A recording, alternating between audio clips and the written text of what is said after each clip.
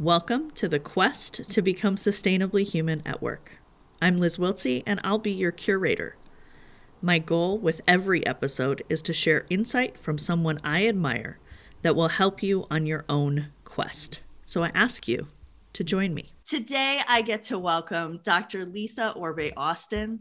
She is a licensed psychologist and executive coach with a focus on career advancement and leadership development.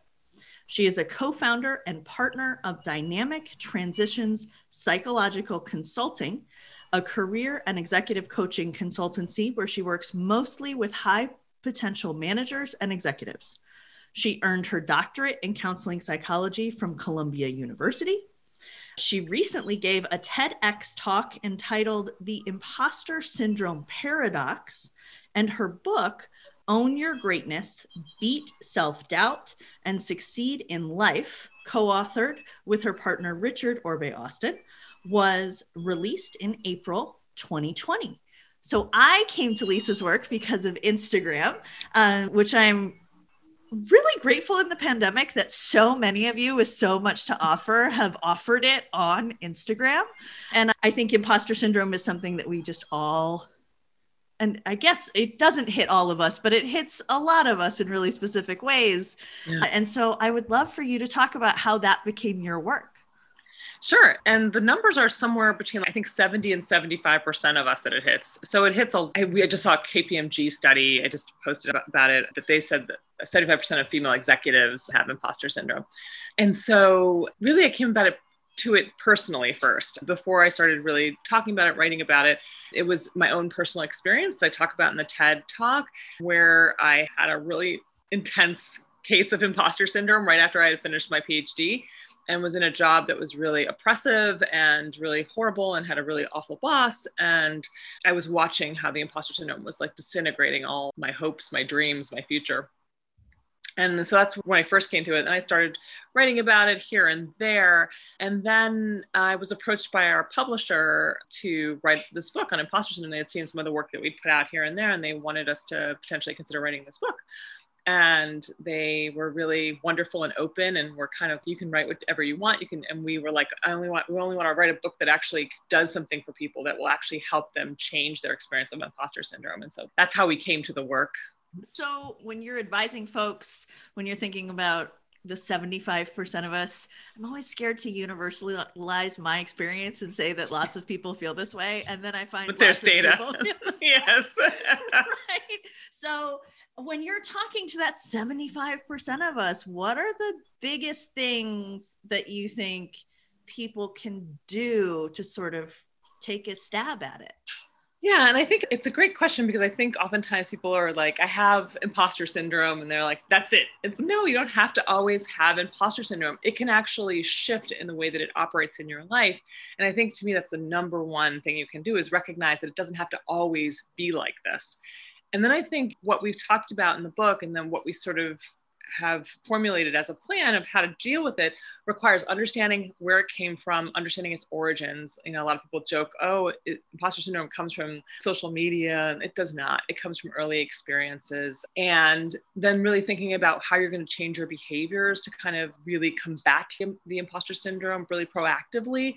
And the third piece of it is really build a system around you that helps you to continue to make sure that you're actively combating your imposter syndrome. So the book really is 3 phases that really are about building the tools and skills to combat it consistently. When you say system, does that mean people? Does that mean calendars? Does that mean notebooks? Like, what does that mean? Yeah, it kind of means all of those things. But specifically, we talk about having a dream team, have a set of people around you, and we name who they are. Someone is like a mentor, someone is like a cheerleader, someone is a strategy planner. Having these people around you that can help you to not do this alone. Because oftentimes when we have imposter syndrome, we struggle in it quietly and alone because we're embarrassed about having it, 1, and 2, it feels very scary to be able to tell somebody, because maybe you are truly a fraud. They will actually know that you are.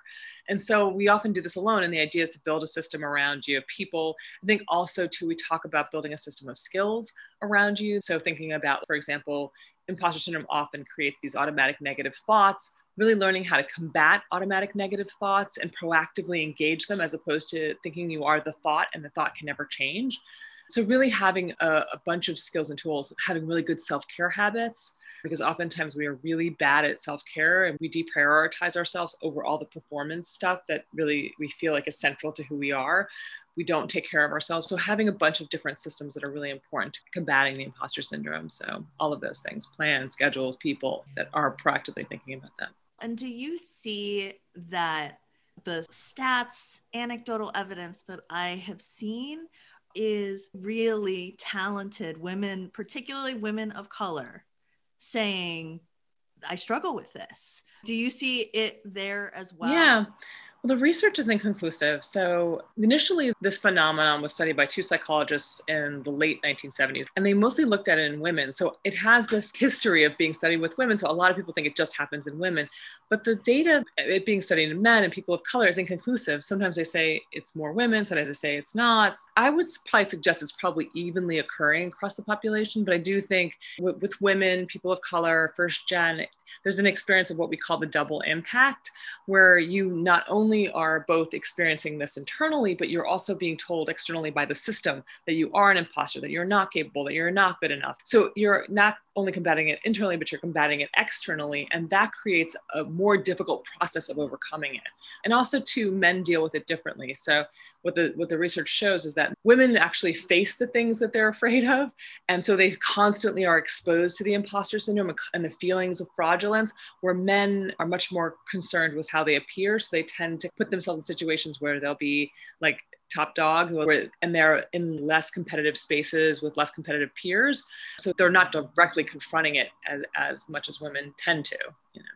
That's so interesting. That makes sense, right? Yeah. When you think about it, totally Yes. makes sense.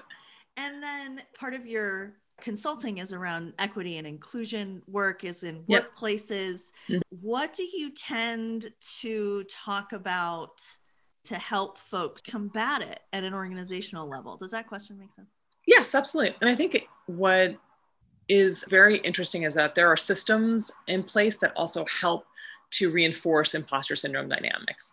So what we are like largely focused on when we work with an organization who is committed and doesn't want this to happen in their employees is we talk about imposter syndrome sustaining cultures and workplaces where, for example, overworking is normalized, where you're expected to be accessible 24/7, where the goalposts change constantly around your targets. We teach them the kinds of cultures that actually sustain this and how to change that cultural dynamic so that in essence, you are not accidentally also reinforcing the imposter syndrome in your employees and then wondering why they have imposter syndrome. So we teach them the ways in which their culture and what they need to do to change it is affecting this kind of dynamic. The number of businesses that I see that are like, yeah, I want you to work 80 hours a week, but here, meditate. Yeah, exactly. What are you doing? Yeah, what are you doing?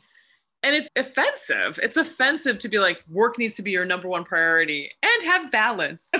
It's window dressing. It really doesn't understand the philosophy of around sort of mindfulness and being present and really learning how to have balance in your life. We talk about greenwashing. It's like mindfulness washing, you know? Right. So this is the question I ask everybody. What are you grappling with in this moment?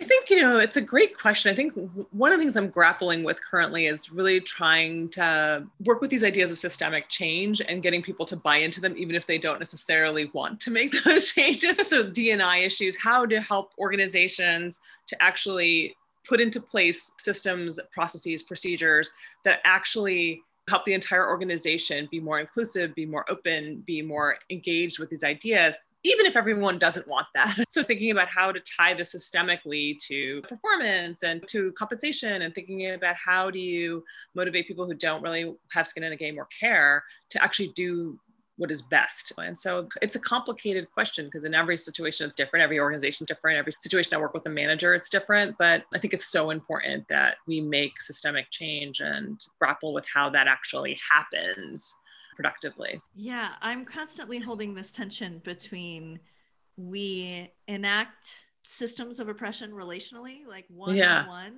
and then we also have a responsibility to the larger thing.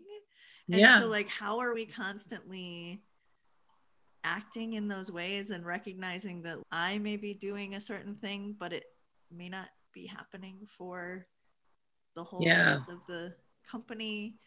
Yeah. Yeah. I mean, I think that to me, that's so what I'm like really tackling and trying to how to make systemic change one action at a time, but make it systemically. I think I'm always thinking about that piece because I think a lot of people are following the summer and George Floyd and the protests. There was a lot of fervor around it. And now I'm seeing a lot of backlash.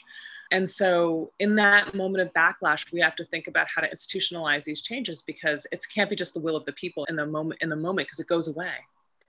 Yeah. And these changes that, fly under a sort of diversity and inclusion flag are things like you're talking about where people are not working 80-hour weeks, where people are not expected to have 24/7 availability. It's not.